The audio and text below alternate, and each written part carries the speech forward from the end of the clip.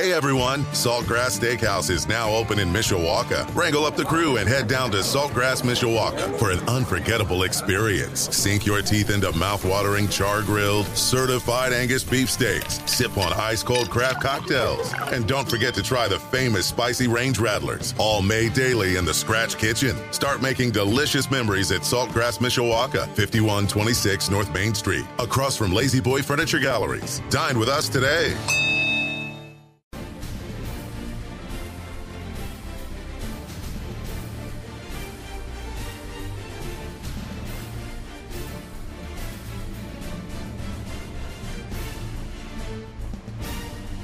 Welcome to Budweiser's Weekday Sportsbeat on your home of the Fighting Irish, Sports Radio 960, WSBT on this Tuesday, January the 23rd of 2024. You're home for the NFL championship games on Sunday, where the Detroit Lions are going to beat the San Francisco 49ers to go to the Super Bowl, right? Restore the roar. That's right. I'm all in on the Lions. Great story. Allison Hayes from ABC 57, co-hosting with me, Darren Pritchett, here on Budweiser's Weekday Sports Beat. Hope you're having a terrific day. Hopefully not too much of a day in which you're sliding around the roads, although this afternoon it wasn't bad. Nope. Not too shabby, but for a little bit this morning, it was a little dicey. Another snow day, racking them up. I think we're going to have some kids that are going to be having to make up some time probably in June, which is never fun. Kidding. Fortunately, with e-learning, that helps a little bit on these days where you get a little work done on the computers and what have you. But, yeah, it's been a crazy couple of weeks where it's been start school, stop school, back and forth. Basketball has been affected at the high school level with all these snow and icy days. So hopefully we get into a good routine coming up very, very soon. Well, we have some Notre Dame football news to get to today. Some news just broke late this afternoon. Alice and I will get to that coming up in just a second. We have our hat trick of opening topics. We have our Twitter question of the day to get to coming up at the end of this hour. Also, in the 6 o'clock hour, I want to look ahead a little bit to the ACC college football season. The conferences are starting to come out with the schedules for 2024. The ACC seems like a one-team league in the 12-team playoff with the way things have been. So we'll take a quick look at what the ACC looks like for the first week of the college football season, the same week in which the Irish open up at Texas A&M.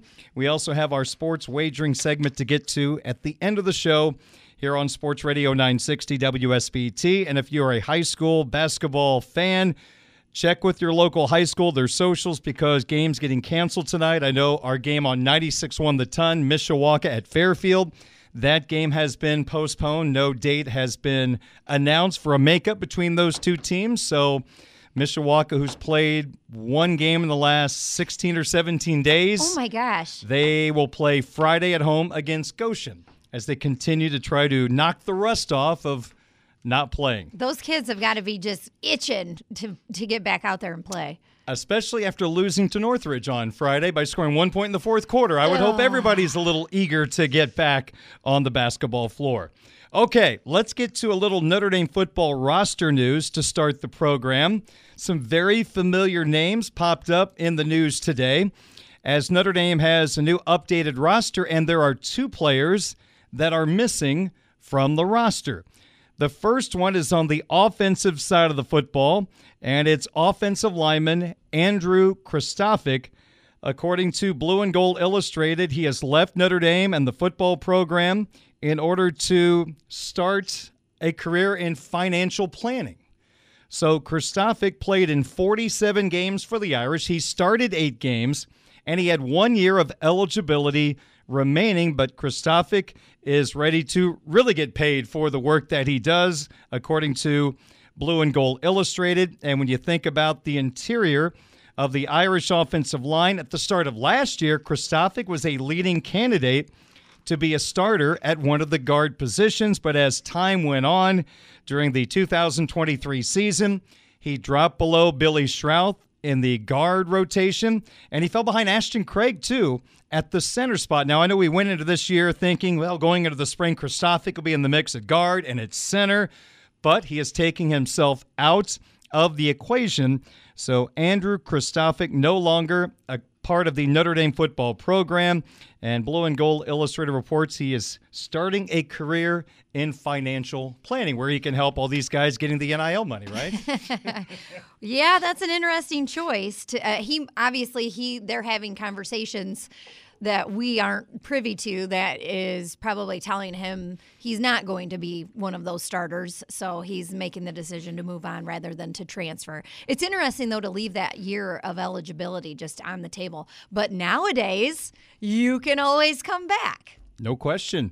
And you look at the interior of the offensive line, where it stands right now, you got Pat Coogan and Rocco Spindler returning starting guards. I know Billy Strouth is probably going to push those guys for starting time. There is that belief Strouth has the ability to be a big-time interior offensive lineman. Just didn't work out last year for him. You got Ashton Craig, who you would have to project is the starting center now at this point, unless they move Coogan to center and Strouth goes to left guard. That's another possibility. But Kristofic, you lose a depth piece.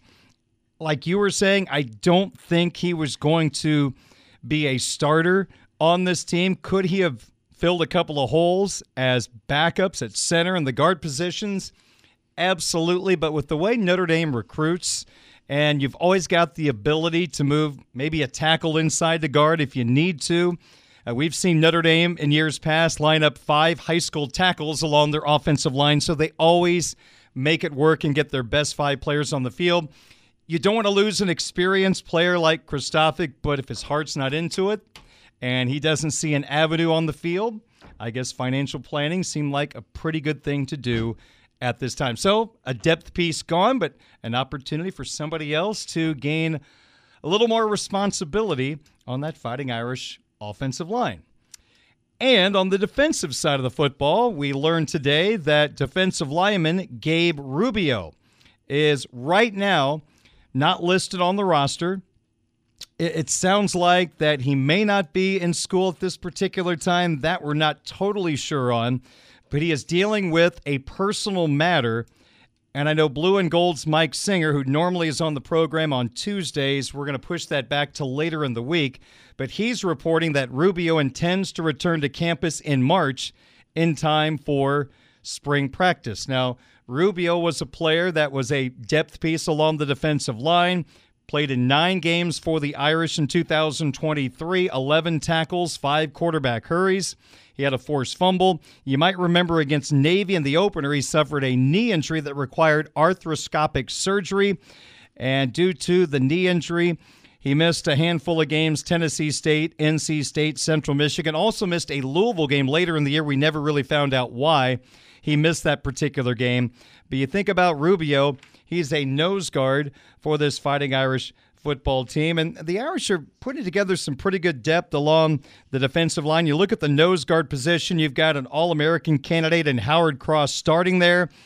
Just for the hypothetical, if Rubio is not back for the spring, you still have Donovan Heinisch as a player that you could move up the depth chart just a little bit. But Rubio is just one of those handy-dandy pieces that comes off as a number 2 defensive lineman and produces for this Fighting Irish football team. So right now we're down a couple of players. Unfortunately, they're recognizable names. If you're going to lose somebody, you hope they're guys that the novice Notre Dame football fan doesn't know. The diehards know every single player on the roster. The 5th-string offensive tackle, they can tell you who it is in a split second. So recognizable names off the roster right now. Yeah, that was the first thing that caught me was just, wow, both of those names. Those are bigger names to lose, but they will reload. That's right. And right now, Al Golden's still the defensive coordinator. Which is shocking to me still at this point. I keep waiting for that breaking news or for that shoe to fall. So I'm glad to see him still there. And we're just starting to see some NFL head coaching vacancies get filled. We're hearing Brian Callahan's going to get the Titans job. He was the offensive coordinator for the Cincinnati Bengals. And I hear there's a relationship between the Callahan family and Tommy Rees. Oh. So the thought that Rees is going to Cleveland, with Callahan getting the Tennessee job, I'm told by someone that there is a chance maybe that Rees might go with Callahan to Nashville. Instead?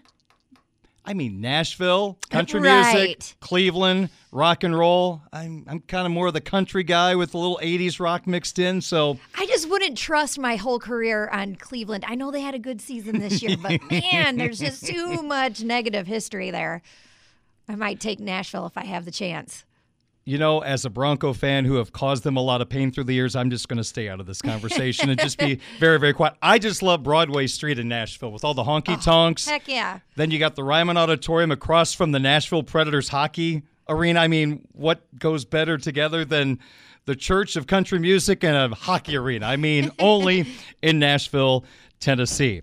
All right, so Rubio and Krasavik off the roster. Sounds like Rubio will be back. Krasavik is heading in another direction. Now, we found out also yesterday Notre Dame is adding a walk-on kicker, and it's Eric Goins. And this is a really interesting story. He was a kicker at the Citadel 2012 through 2015. I didn't say that wrong. That's right. 2012 through 2015.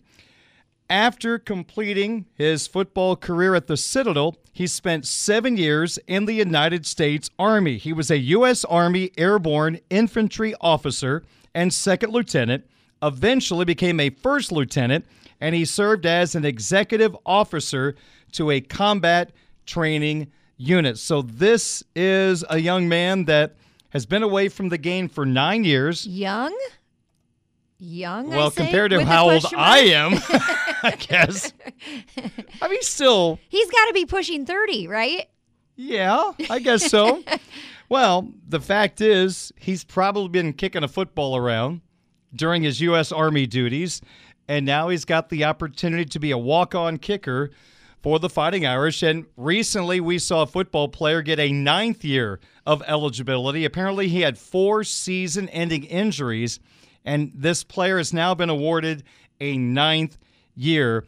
And it's great for those individuals, but there's a lot of high school kids waiting for their opportunity, and there's been a lot of players held back because of these COVID years. I know it's really affected baseball. College baseball recruiting has been insane with being able to hold on to older players, and the Major League Baseball draft getting cut down from 40 rounds to 10 rounds. It's really changed everything. But what about what we're seeing in football with guys getting 6, 7, 8, and even 9 years of opportunity? I love the Eric Goins story. As a sports reporter, I'm like, oh my gosh, like the light bulbs are going off. It's a great story.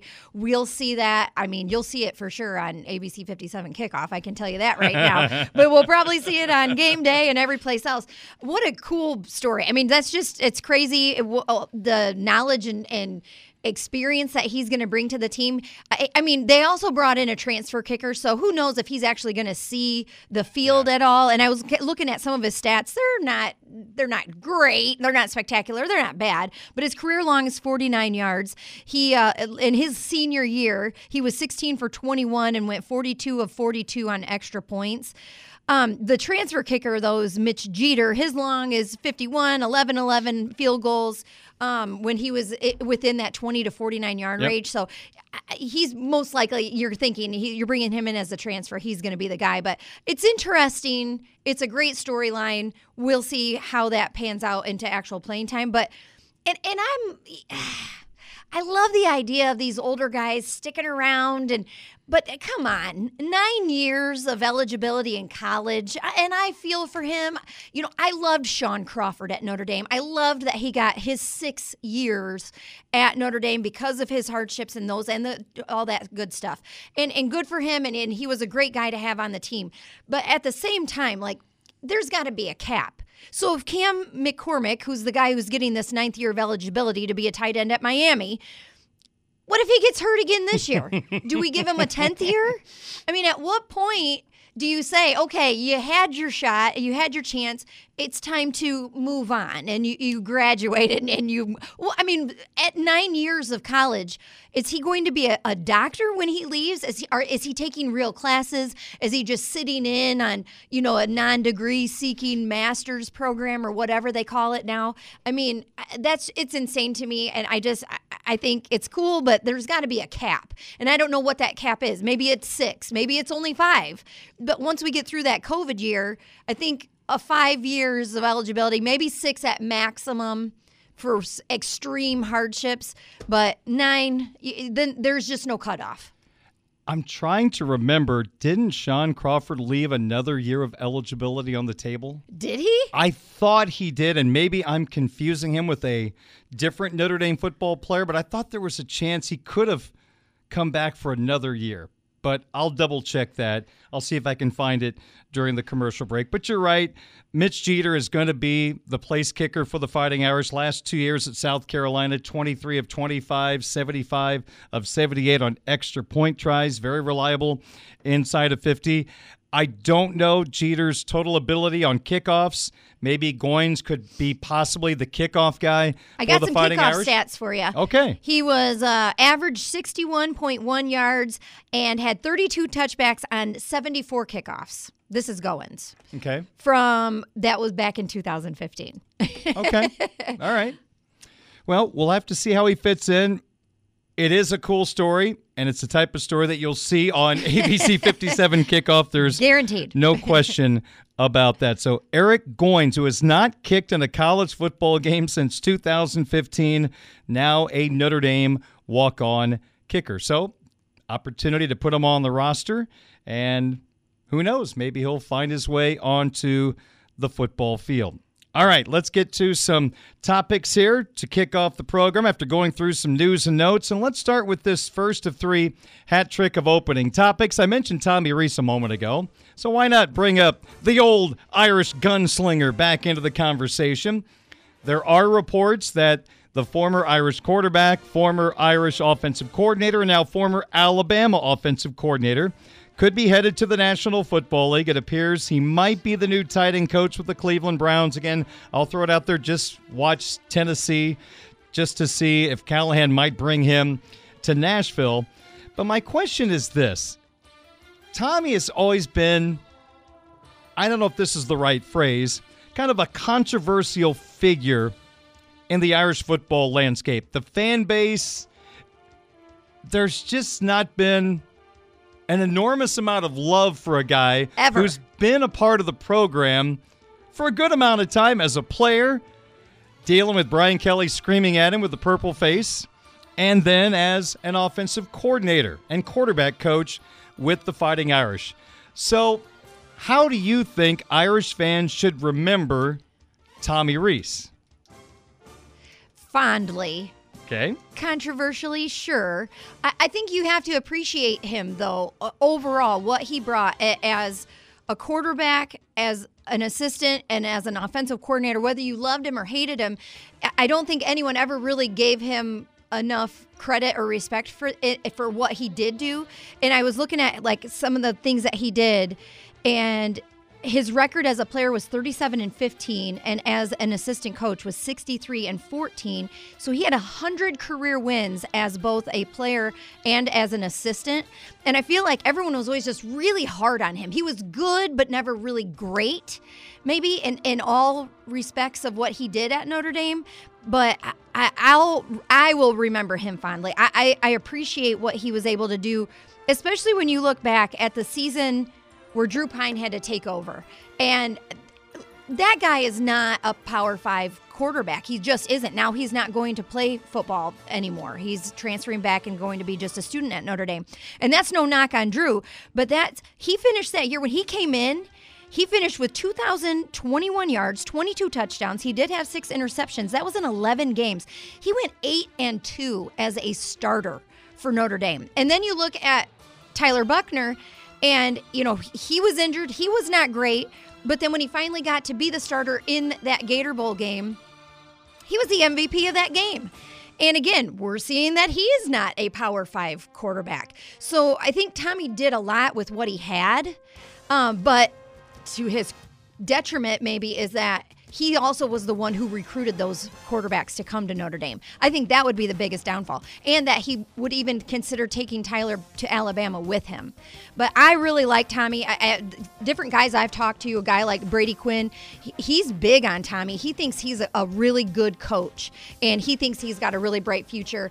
And, I mean, he was even reportedly in consideration for the head coaching job at Alabama to take over for Nick Saban. That was a little crazy, a little far-fetched to me. I think that's not a program that you can be a first-time head coach at. But I think it said a lot about what they at least thought about him and what he's capable of. And I think he's got... I don't know about him as a tight ends coach, but I think it's a foot in the door in the NFL. And I just think he's one of those guys that I think we're going to see a lot more of him as he continues to grow. And I was kind of looking through, doing a deep dive on his social media, because I've always enjoyed him on social media. I love the dryness of his personality. I absolutely will forever love the cutaway of him in the booth, and he is yelling, "Do your blanking job," when he's yelling that to Drew Pine. And I thought that was just, I loved it. And I loved when he decided to stay at Notre Dame. And he shared that. He was great with GIFs on social media. And he shared that one from The Wolf of Wall Street. And it's, Yeah.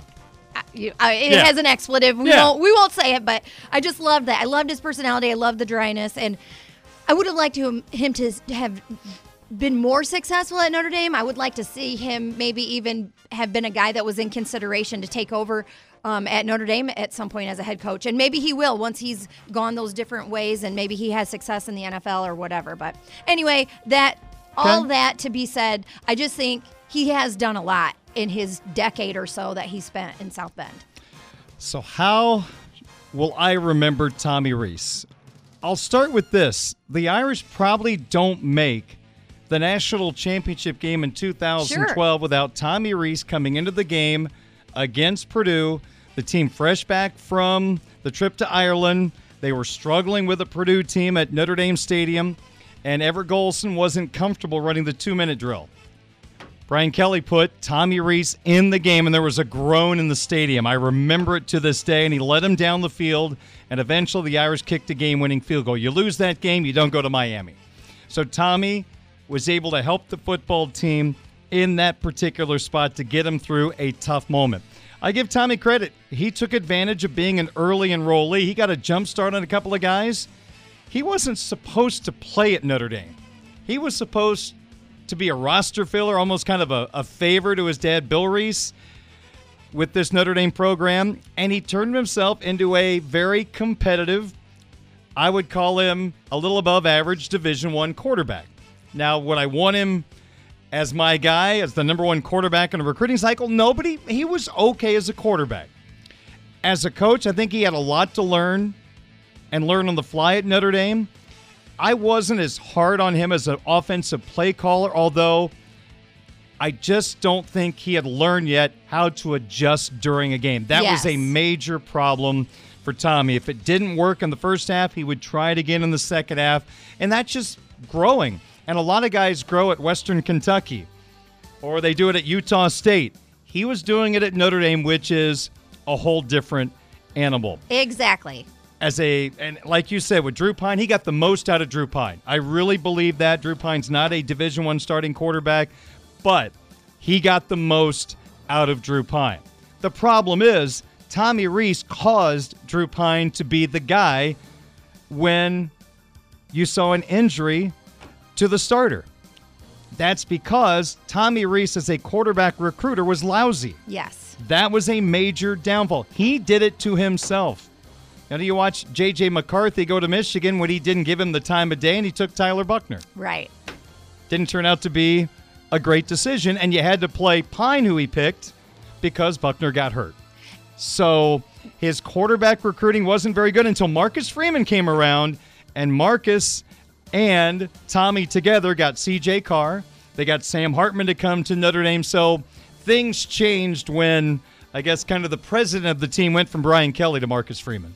He must have gotten more involved there. Yes, I think that, like I said, I think that was sort of his downfall. I get, and just to go back to like his personality, I was looking at this. The very last tweet that he had for when he was still a coach at Notre Dame was after that Gator Bowl, and it's like this long thing, and he's thanking everybody, and he even thanks the people on Twitter. Oh yes. And then he says, I don't know if I can say this word, so I'll say darn. So run the darn ball. You can say the damn word. It's okay. I can say damn. So either run the damn ball forever. Got it, guys. It's like, okay, he gets it. Oh, boy. Tommy always just was the center of attention for whatever reason. And his shots in the booth were classic. We didn't see as many at Alabama. We didn't see as many. We saw a few, but just not as many as some of the classics, including at Syracuse when he really laid into Drew Pine. All right, we'll see where Tommy ends up, but it's not a surprise. He's wanted to go to the NFL. This is probably just his first step in trying to become an offensive coordinator in the National Football League. He did have an interview with Arizona about their head coaching vacancy, but I can't see him talking to donors. No. You got to have a special personality to do that. Marcus Freeman has it. Brian Kelly has it. He's a great politician. They had it. Tommy would have to learn how to do that. And I don't feel like you can be taught that. Yeah, and that you were clearly out of his comfort zone. Yeah. I mean, if you have an interview with him, you get to a feel of what that personality is like right away. Okay, how about this? Hat trick of opening topic number 2. Which would be the best, quote-unquote, storyline Super Bowl matchup? Would it be Lions-Ravens, Lions-Chiefs, 49ers-Ravens, 49ers Chiefs? Lions, and I don't care who else. Who cares? All right. No, seriously, though, and I kind of joked with you before that. The Lions, I've definitely jumped onto that bandwagon. I'm a Bears fan, I admit it, and I've never been much of a Lions fan, but I love Dan Campbell. I love what he's doing there. I love that he's completely changed the culture. I love how their management and their front office has used the draft to their advantage and really made some great draft picks over the course of the last 3 years to put themselves into this position. I think the Bears could really take a lesson from them on that, especially when you're looking at what the Bears have in front of them. Yeah. Oh, man, as a Bears fan, not to get off topic, but man, I'm so nervous about what they're going to do with that number 1 pick and to have 2 first-round draft picks. I just feel like they're going to blow it no matter what they do. It's going to be the wrong thing. But anyways, I'm all about the Lions. I love that Jared Goff was a number 1 pick and viewed as a bust. And he's not necessarily a fantastic, perfect quarterback, but he is just another good piece of this overall puzzle as this team has come together at the right time. San Francisco and the Chiefs, I don't, that's a toss-up to me. I have no love whatsoever for San Francisco. Nothing that I'm against them.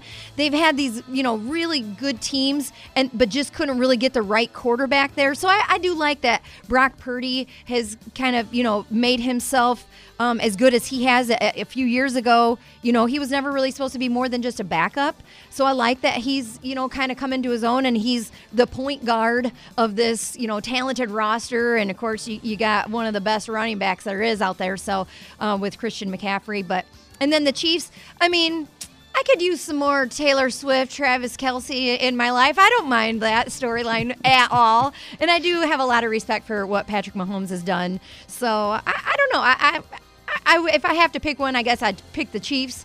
But I don't know what's the best matchup for the Lions. I want whoever the Lions have the best chance of beating. Lions-Chiefs would be Taylor Swift against Eminem. Oh, that brings you right back to like 2004. He could have some pretty nasty song lyrics, I think, about that. You could bring Motown into play with the Lions, but the best storyline matchup for me outside of the entertainment world, I think it's Lions-Ravens. These are 2 quarterbacks that I'm not sure anybody wanted. You think about Jared Goff, the Rams decided they couldn't win with him. They traded him for Matthew Stafford, and the Lions have really, I think, evolved Jared Goff's game. He is a much better quarterback than the one we saw struggle in the Super Bowl against the New England Patriots. And the Baltimore Ravens didn't want to give Lamar Jackson that big quarterback deal. Supposedly, he was up for grabs. No one went and got him. That's Ravens signed him, to me. And Lamar Jackson could be ready to lead the Ravens to the Super Bowl. You know what? He is making $52 million a year. That is outrageous to me. But look here he is leading them. Well, I'll say this. As a Bronco fan, we paid Russell Wilson $49 million for 3-yard passes all year. So I'll go ahead and pay the extra $3 million for Lamar Jackson. in a second. So, yeah, I think Ravens, Lions would be a great matchup. Plus, from the Notre Dame standpoint, you got 5 former Irish players affiliated with the Lions. You got Scott Daly, Chris Smith, the Aquaras, and Brock Wright. For the Ravens, you got Mustafa, Stanley, and also Kyle Hamilton. So you've got 8 former Notre Dame players that would all be in the Super Bowl, and I think that would be a good storyline for here in South Bend. So, yeah, Lions-Ravens would be my number one choice, and probably Lions-Chiefs I'll put second because you want the best chance to win. I think the Lions have a better chance to beat the Chiefs. They've already done that this year in Kansas City. I think the Ravens, their defense would be a tough matchup. Absolutely. All right, finally, our final hat trick of opening topic. The NCAA men's basketball tournament currently has a field of 68. In the future, what should the NCAA do with the size of the field? I'm surprised that it's even something that people are discussing. Why are they messing with it? It feels like the one sort of pure thing that's left in college sports right now. It's like, don't mess with it. I think the field of 68 with the automatic bids is giving fans just the best overall package of what you can get. It creates the Cinderella teams, which is literally what makes the NCAA tournament so good. And in recent years, we're seeing some of these lower seed teams upsetting these top seeds. And so that makes it even more exciting. It has a fantastic viewership. And I was looking around, and CBS Sports did a survey of 100 coaches. They let them be anonymous so they could get real answers. This wasn't about the overall size of the tournament, but it was about whether or not to keep the automatic bids in. 97 of 100 coaches said absolutely keep the automatic bids in. And while they didn't have an actual vote on like if they should expand it or make it smaller, just in the conversations that they had with these same 100 coaches, overwhelmingly everyone said keep it where it is, don't make it bigger. It will water down the regular season. And just I don't know. Your face, I can't read you yet. I can't tell what you're thinking, but I just don't know why you would change it. I'm a 68 guy. Yes. Leave it at 68 because I'm a geek. As we wind down to Selection Sunday, I'm going through all the bubble teams and I'm looking at all the analytics trying to see who should be in, who should be out. I mean, there was a time Notre Dame was kind of hanging around the bubble every year, so I was doing a lot of research. And you know what I found? The teams we talk about around the bubble trying to get in are bad teams. Yes. There's a lot of teams around the bubble that just aren't very good, and they're there just because there's a lot of teams worse than them. So if we had 80 really, really good teams, then okay, maybe I would think about expanding it because I think people love the tournament and more March Madness games. I'd be okay with that rather than watching another one of those reality shows like The Bachelor. I think I would take March Madness over The Bachelor any day. I just see too many bad teams around the bubble, so do not expand it. I don't think reducing the field does you any good. No. I think 68 is absolutely perfect, and I love the first 4 because it does give, for example, 2 16 seeds squaring off a chance to enjoy winning an NCAA tournament game. Now, we've had 2 16 seeds win in the first round. I won't mention what happened last year for our area fans, but it's happened twice, 16 over 1. But in the first 4, we usually get to see 2 16 seeds win a game, and for those schools, that's pretty doggone cool and probably program changing. Yeah, absolutely. I love it. I just love it. I love to see those underdog teams get in there and get a chance. And it just shows you. And that's kind of what I'm excited about with the college football playoff that's coming. I just think you need those blue bloods. You need those big name guys to show up in every year. But when you get an underdog to knock one of those big name teams off, that's what makes it so special. And it gives everybody hope, right? And then there's all these like storylines, and it goes beyond just what you're seeing on the field or on the court when you're able to let the underdog have a chance and you watch them succeed. Looks like there may be just one underdog in the football playoff. It's going to be that group of 5 team. Sure. Like Liberty or James Madison, for example. Liberty got their chance to play Oregon. It did not go well in the Fiesta Bowl, but we have seen group of 5 teams upset Power 5 conference teams. I got to change my verbiage because really we're talking about Power 4 now. Right. Because the Pac-12 is pretty much going to be history here in about 2 months or so. So, yeah, beating the Power 4, it's been tough for the group of 5, but we have seen it accomplished. Boise State knocked off Oklahoma way back when in the Fiesta Bowl. We'll take a timeout, 5:42, and you're home of the Fighting Irish, Sports Radio 960, WSBT. Kevin Putz here with First. Here come the Irish. Notre Dame football coverage continues now. Intercepted at the 25, 20, near sideline 10, 5, near the goal line is Xavier Watts. Let's go! On Budweiser's Weekday Sportsbeat. Intercepted. Benjamin Morrison, midfield. Leaped high for it, fell over backwards, but he did secure the ball. Ball's out. Fumbled. Picked up by Xavier Watts on the 10. Runs it in for the score.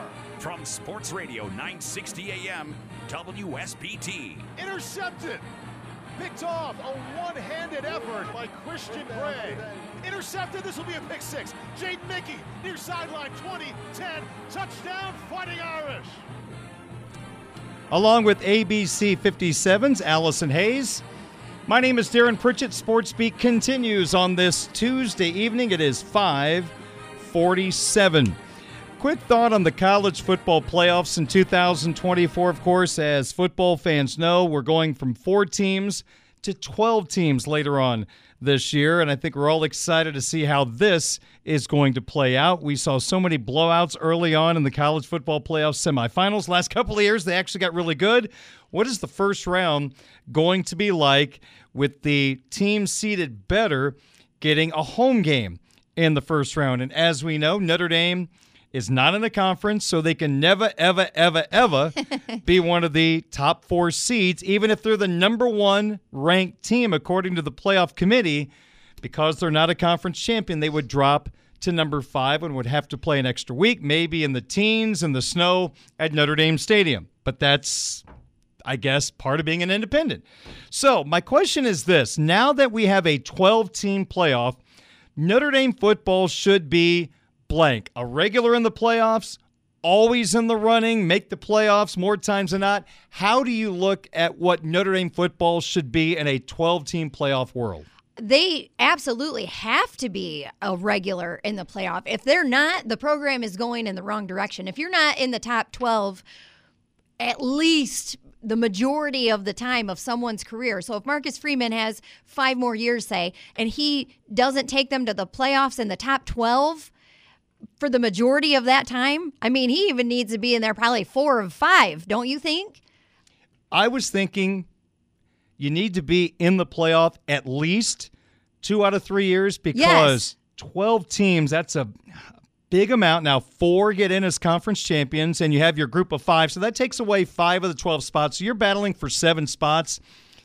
But Notre Dame has been a pretty consistent team in the top 15, so you should always be in the running.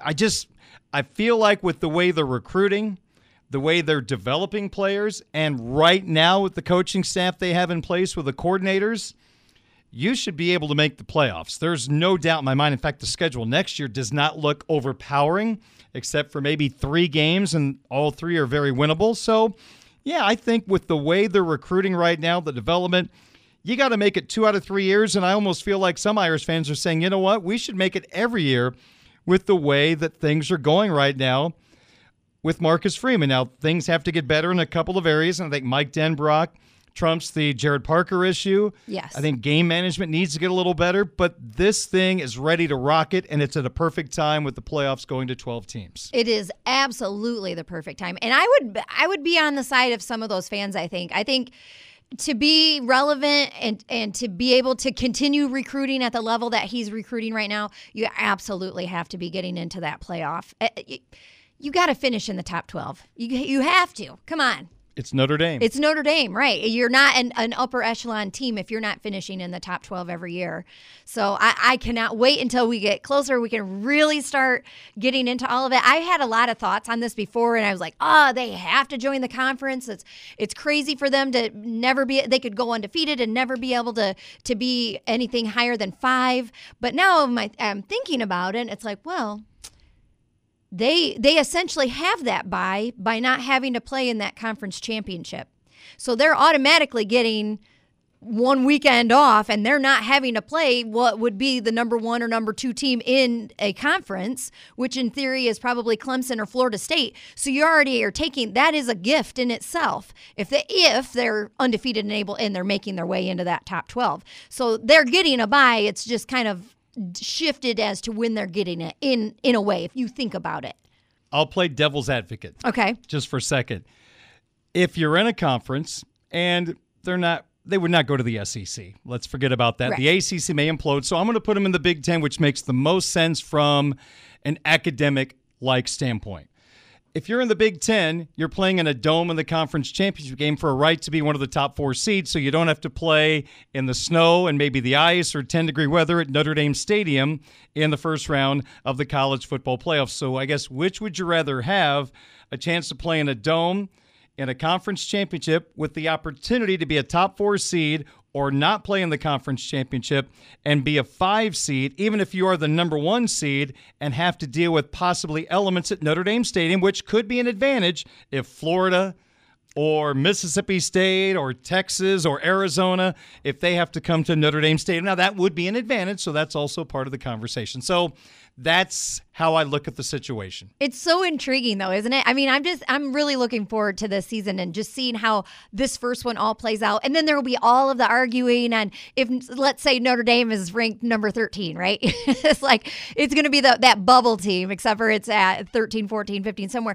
Who's getting in that final number 12 spot? There will be all the arguments that we heard for Georgia not getting into the top 4. It'll be interesting, too, if Notre Dame is 12-0, and then you've got an undefeated Georgia or whomever, and how that plays out too with the seeding. I love it. Or a Georgia that has a 1 loss because they lost in their conference championship game to an Alabama or somebody else. That obvious, if it's an SEC team, it's going to be probably the 2 best teams in college football in theory. So how does that change things up? The foundation of the ACC conference is so important going forward. If that foundation breaks, if that conference starts to disintegrate, and I don't think it'll just go away like the Pac-12, there's still too many teams in the ACC that can kind of piece it together, although if you lose teams like Clemson, Florida State, Virginia, North Carolina, that conference looks a whole lot different. And does Notre Dame want to be associated with a broken ACC? So where are those teams going then? So because I know Florida State is very upset and they want out. Where do they go then? That's a great question because no one can figure that out. They are so ready to get out of the ACC, but who wants them? It doesn't sound like the SEC is knocking on their door. It doesn't sound like the Big Ten is interested in Clemson or Florida State. They don't feel like Clemson, from what I'm told, is an academic fit like Virginia or North Carolina. Of course, Notre Dame's the obvious. I mean, they're going to leave the 20th chair for Notre Dame until the earth crumbles, I think. They're always going to leave that door open for Notre Dame in case things change and they have to join the Big Ten. The Big Ten is saying that Clemson is enough of an academic school? Yes. It doesn't fit the criteria. Out of here. Florida State clearly is not either. But you're telling me that all of these other schools in the Big Ten are these academic powerhouses? Yes, Michigan, and yes to USC. And who? Northwestern, Illinois. That's fair. Illinois, they're that tough to get into? Mm-hmm. Oh, yeah. I grew up in that state. I had no chance. Really? I had no chance. None whatsoever. Well, all right. I could have been a member of the Orange Crush, but I just didn't have the grades, so no shot. No shot. No, there's a lot of great institutions. You blew it.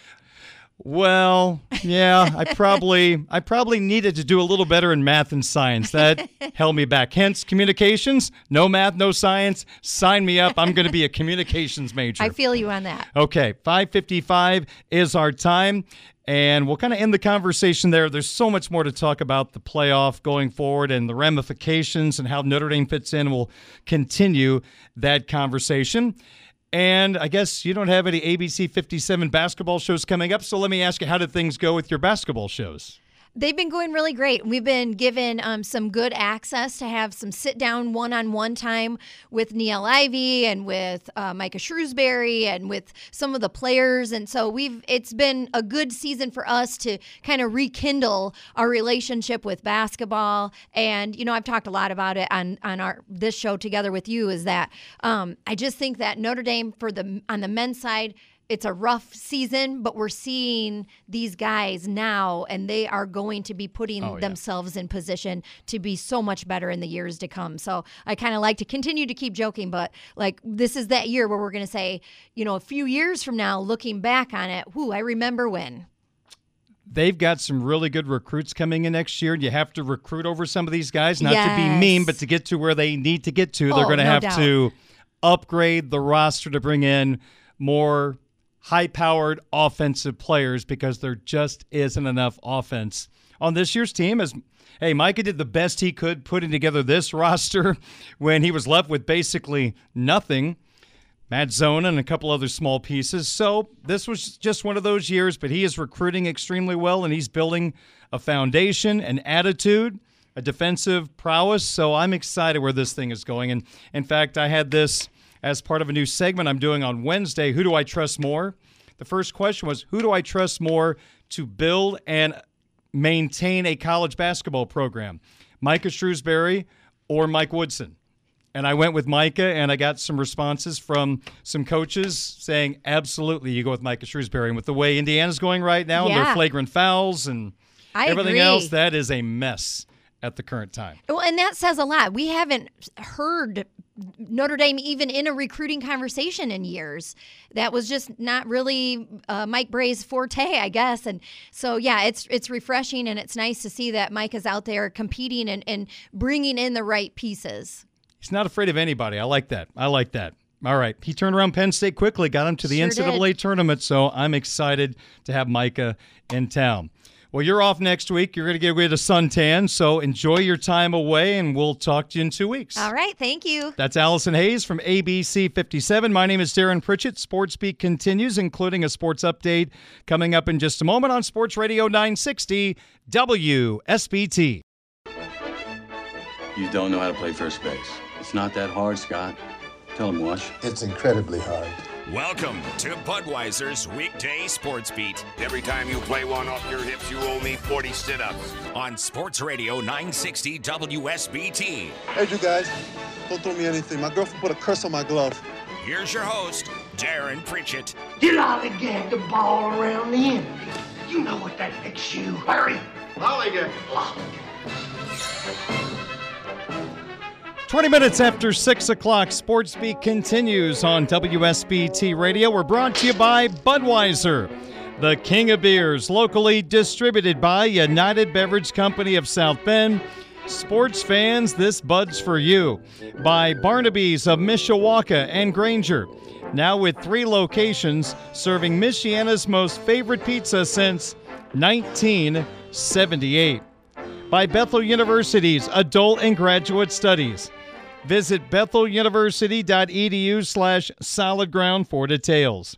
By the Food Bank of Northern Indiana. Hunger is a story we can end. Find out how at feedindiana.org. By Midland Engineering Company, beginning their second century of quality roofing experience. And the Mishawaka Education Foundation, granting a better future. I'm Darren Pritchett. Cooperstown, one of the more historic places in the United States when it comes to remembering one of our great sports. Of course, home to the National Baseball Hall of Fame. And the Baseball Writers of Association of America have announced that 3 new members are headed to Cooperstown for enshrinement on July 21st in Cooperstown, New York. These 3 will join a great manager, Jim Leland, in this class of 2024. So the 3 newest members of the Baseball Hall of Fame, all position players. They are Adrian Beltre, Joe Mauer, and Todd Helton. Beltre was a lock, played with many organizations, including the Dodgers, the Mariners, and had a great run with the Texas Rangers, helping them to win the 2011 America League pennant. Beltre, a third baseman with over 3,000 hits, over 400 home runs, and won 5 Gold Glove awards. To me, he was an unheralded superstar.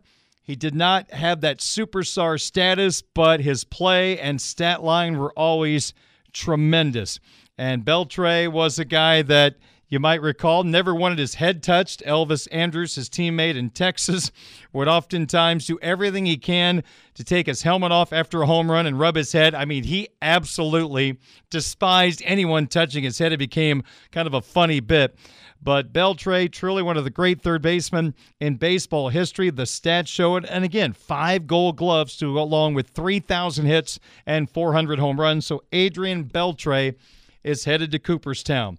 Joe Mauer, 15 years with his hometown team, the team that took him number 1 overall in the draft, the Minnesota Twins. Mauer, a great catcher, 3 Gold Glove awards as a backstop. He won 3 batting titles. No catcher had won a batting title in over 60 years until Mauer accomplished that feat. And one little side note, I think Joe Mauer becomes the first ever Baseball Hall of Famer to sit with the Game Day Sportsbeat crew at Notre Dame Stadium watching a Notre Dame football game. Before he was taken number 1 overall by the Minnesota Twins, Mauer was considered one of the best quarterbacks coming out of high school. And if it wasn't for his great ability to hit a baseball, he probably would have went to Florida to play for the Gators and became a pretty doggone good quarterback in Gainesville. But instead had great ability playing the game of baseball, became the number 1 overall pick.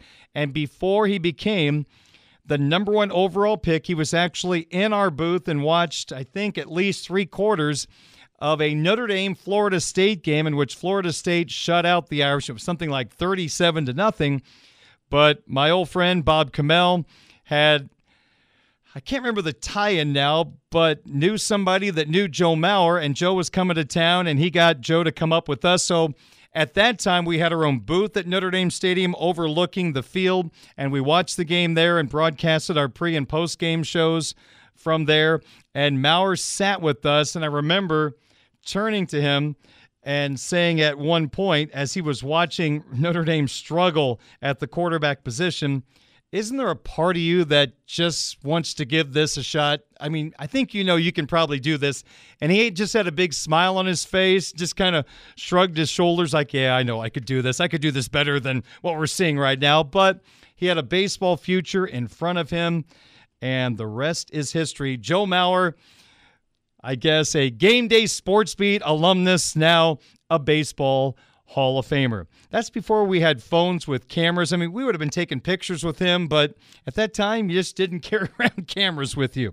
All right, so Joe Mauer headed to Cooperstown, and the third other inductee is Todd Helton, who played for the Colorado Rockies. And Helton was up for debate because he played half of his games a mile high at Coors Field where the ball carried further. But the fact is, his OPS on the road was elite, over 850. It was better than Al Kaline, his OPS for his career. The great Tiger, Helton's OPS on the road was every bit as good as Al Kaline's. And Jim Rice, for example. And yes, Helton put up some big numbers at Coors Field, but he backed it up on the road. A .316 career hitter, 2,000 hits, 369 home runs. He ended up with a .953 OPS overall. OPS is on-base percentage plus slugging. Anything over 800 is considered really good. 900 is all-star, MVP, Hall of Fame level, and that's what Helton brought to the table. 4 Silver Sluggers, a batting title in 2000 when he hit over 370, and 3 Gold Glove awards. I did not know this until today. This shocked me, but the most Gold Gloves ever won by a first baseman in the Hall of Fame is 1. So Todd Helton becomes the only first baseman in the Baseball Hall of Fame with 3 Gold Glove awards. Now, the Gold Glove was not always given out, so you go back to the 30s and the 40s, you're not going to see any Gold Glove Award winners. It just did not exist at the time, but still, pretty good honor for a guy that used to be the roommate of Peyton Manning down in Knoxville at the University of Tennessee. So the final voting, Beltre got 95.1% of the vote. You need 75% to gain induction into the Baseball Hall of Fame. Todd Helton came in second at 79.7%.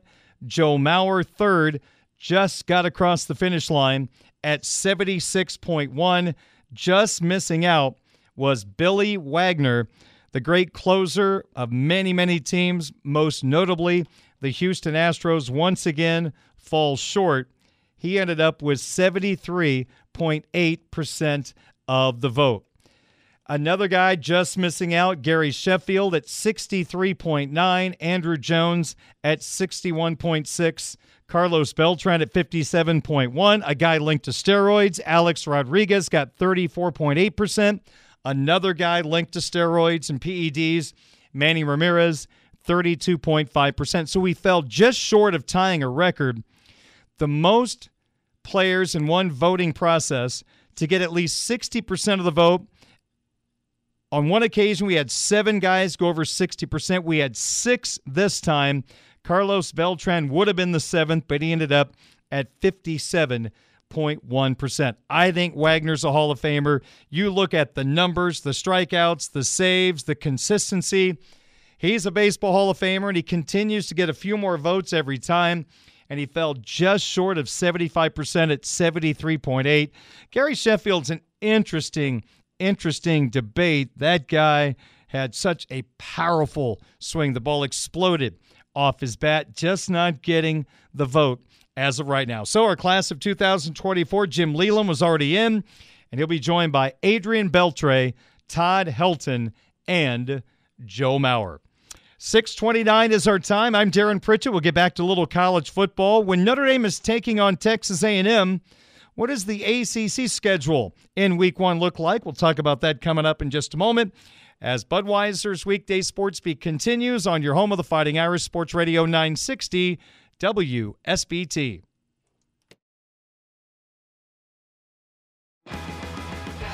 You can listen to Budweiser's Weekday Sportsbeat live or on demand with our free WSBT radio app. Just search WSBT Radio in the App Store and Google Play.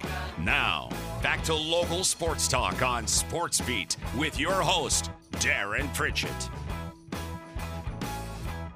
6:34 at WSBT. Sportsbeat continues on this Tuesday evening. This is going to be a short segment to get caught back up. A couple of more breaks to get to before we get to the top of the hour and the Wake Up the Echoes Notre Dame Athletics Show here on WSBT Radio.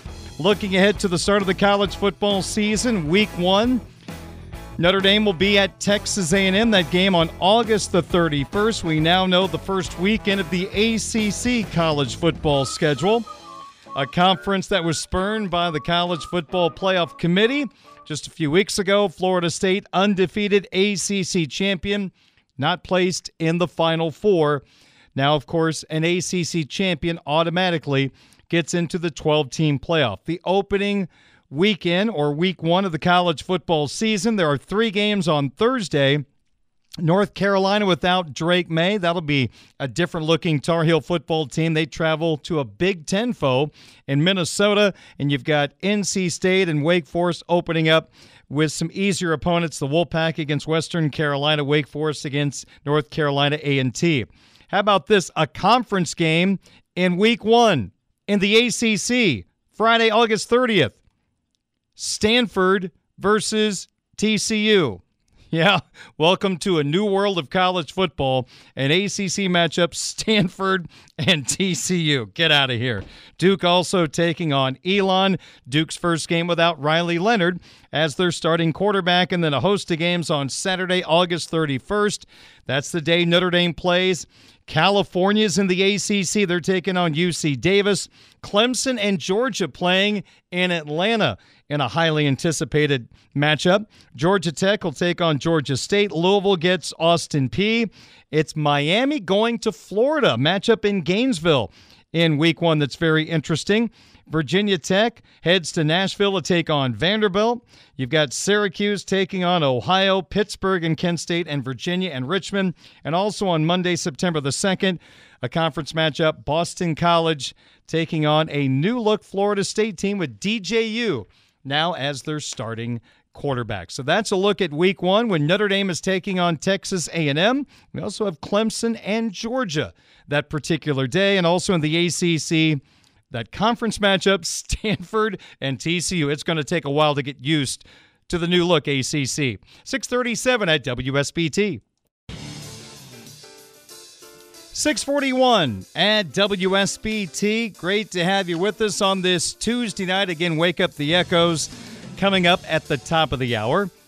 Mishawaka Caveman basketball fans, no basketball tonight on our sister station, 96.1 The Ton. The Cavemen's matchup on the road against Fairfield has been postponed due to the weather, and no makeup date has been set up as of yet. We do know the Cavemen back home for a conference game against Goshen Friday night. Pre-game probably right around 7:15 on our sister station, 96.1 The Ton. All right, some Notre Dame football news today. Let's recap what we have found. First off, a couple of players are missing from the Notre Dame football roster that has been updated for the 2024 campaign. They are familiar names. They're depth pieces, but familiar names. First off, you have grad student offensive lineman Andrew Kristofic. He is no longer listed on the roster. We have learned that he has decided to leave Notre Dame and the football program to start his next career, which appears to be in financial planning. Kristofic had 1 year of eligibility remaining. He played in 47 games for the Fighting Irish, starting 8 times. He started late in the year in Brian Kelly's final season as head coach. He started, I want to say, the last 6 regular season games and then the Oklahoma State Bowl game. He was in the mix to be a starting offensive lineman for the Fighting Irish leading into the 2023 season. We felt like he was a leading candidate, if not sort of a leader going into the spring and fall practice portion of the football season, but it did not work out for Kristofic as he got lapped by a couple of players at different positions. There was an anticipation that he might be the starting right guard, but Rocco Spindler won that job. Pat Coogan outdueled Billy Stroud for the starting left guard position. So Kristofic was blocked by Rocco Spindler. You had Kristofic as someone that can play the center position. And with the injuries, Kristofic got a little time at center. I think, he was on the field for the Clemson game. He got hurt, and Ashton Craig got his opportunity and never gave the job back. So it would seem like, sitting outside of the Goog, that there would have been limited opportunities for Kristofic to break through into the starting lineup this year. Could he have been a backup piece? Absolutely, at the guards or the center position. But he has decided to go a different direction. So you've got a situation where we have to see what Coach Rudolph and Coach Denbrock does along the offensive line. You've got a couple of ways you can go, it appears. With Pat Coogan could be your guard. He could be your center. You could put Coogan at left guard, Craig at center, Spindler at right guard. So there are some different combinations, and we can't forget about Billy Stroud as well, who got beat out by Coogan for the left guard position. You could see Stroud at left guard, Coogan at center, Spindler at right guard. So there's a couple of different ways to go. It's nice to have options. So Kristofic is out of the mix, and we'll talk more about what this means for the offensive line tomorrow when the publisher and editor at InsideNDSports.com, Eric Hansen, co-hosts the 5 o'clock hour with me tomorrow here on WSBT Radio. So Kristofic is off the roster, and at least for now, you've got defensive lineman Gabe Rubio not listed. According to a Notre Dame football spokesperson, that Rubio, his absence is because he is tending to a personal matter. Now, Mike Singer from Blue and Gold Illustrated, who normally is on this show on Tuesdays, he's going to be on later in the week this week. He's reporting that Rubio intends to return to campus in March in time for spring practice. Now, you take a look at Rubio. He is a part of the rotation along the Irish defensive line. He played in 9 games this year. You might recall he was injured in Week 0 against Navy over in Dublin, which required arthroscopic surgery, missed the next 3 games, came back, missed the Louisville game, but played 9 games for the Fighting Irish this year and was a really good backup for this football team. 136 defensive snaps. And Rubio is a player that is in the mix once again to be a depth piece along the defensive line. You've got Howard Cross, an All-American candidate at nose guard, coming back, which was a big, big boost for the Fighting Irish in 2024. Rubio might be the backup to Cross. You've got a developing player in Donovan Heinisch at 6'2", 280, entering his junior academic year, sophomore football year for the Fighting Irish, and Devin Houston is another guy that could be in the mix at the nose. But for now, Rubio is not on the roster, and it sounds like, according to Mike Singer from Blue and Gold Illustrated, chances are good that eventually he'll be back on the roster and maybe back for spring practice. So we'll see if the 6'5", 300-pound Rubio, when we get him back here in South Bend, and whatever the personal matter is, we wish him well. Hope everything goes well for him. So that's the Notre Dame football news of the day. J.D. Bertrand did get a nice honor today. The Irish linebacker named a first-team academic All-American. Bertrand collected 76 tackles for the Irish and had a couple of grade point averages around 3.6, 3.7, which helped him gain this award. Up next for Bertrand, he gets an opportunity to shine in the best All-Star Classic for college players, the Senior Bowl down in Alabama. You've got a week worth of workouts leading up to the game being played on February the 3rd. So those are some Notre Dame football news and notes on this Tuesday. We'll take a timeout. Sports wagering conversation is on the way on your home of the Fighting Irish of Notre Dame, Sports Radio 960 WSBT South Bend. Hey everyone, Saltgrass Steakhouse is now open in Mishawaka. Wrangle up the crew and head down to Saltgrass Mishawaka for an unforgettable experience. Sink your teeth into mouth-watering char-grilled, certified Angus beef steaks. Sip on ice-cold craft cocktails. And don't forget to try the famous spicy range rattlers, all made daily in the Scratch Kitchen. Start making delicious memories at Saltgrass Mishawaka, 5126 North Main Street, across from Lazy Boy Furniture Galleries. Dine with us today.